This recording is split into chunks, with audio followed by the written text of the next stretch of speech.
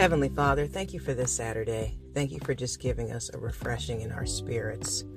Lord, I ask that your Holy Spirit would come upon each and every listener on this podcast and just guiding them in the direction they should go pertaining to recreation, restoration, anything that's in alignment with your will. We don't want to minimize the times that we have been given to just honor each other and our labor of love. So speak to our hearts and, place it upon us heavily what you want us to do in this present moment, this present day. I ask that you would forgive us of our sins, for there are a multitude, even the ones that we commit without being aware. Forgive us of those trespasses and enlarge our hearts that we are able to pass that same forgiveness forward. Lord, teach us to be benevolent just as you are benevolent. Teach us where you want us to sow our seeds, where to invest our time, our energy, our resources. We do nothing apart from your counsel.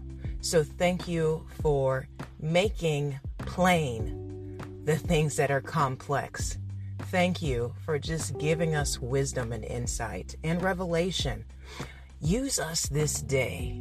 Use our hands, use our feet, use our words, use the meditations of our hearts to just be a people continually walking in your will, showcasing your excellence, your goodness, your love, and your light. All these things I say in Jesus' mighty name. Amen and amen. All right, believers, have an amazing Saturday. I am headed to the mother lifting gym. Okay, actually, that puts a smile on my face. Okay, so do something that empowers you today, boo. Take authority over your happiness, over that joy. Okay, may you be abundant in the things of God, in the things that are true, that are beautiful, that honor and esteem you. With that said, share this podcast with anyone that you think could benefit from our supplication, fun conversation, and daily motivation. I love each and every one of you. I am so grateful to have you as a part of my podcast family.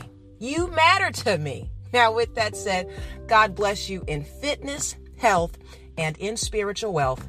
I am your girl, Bell Fit, and we are the Black Sheep Believers. I'll talk to you soon.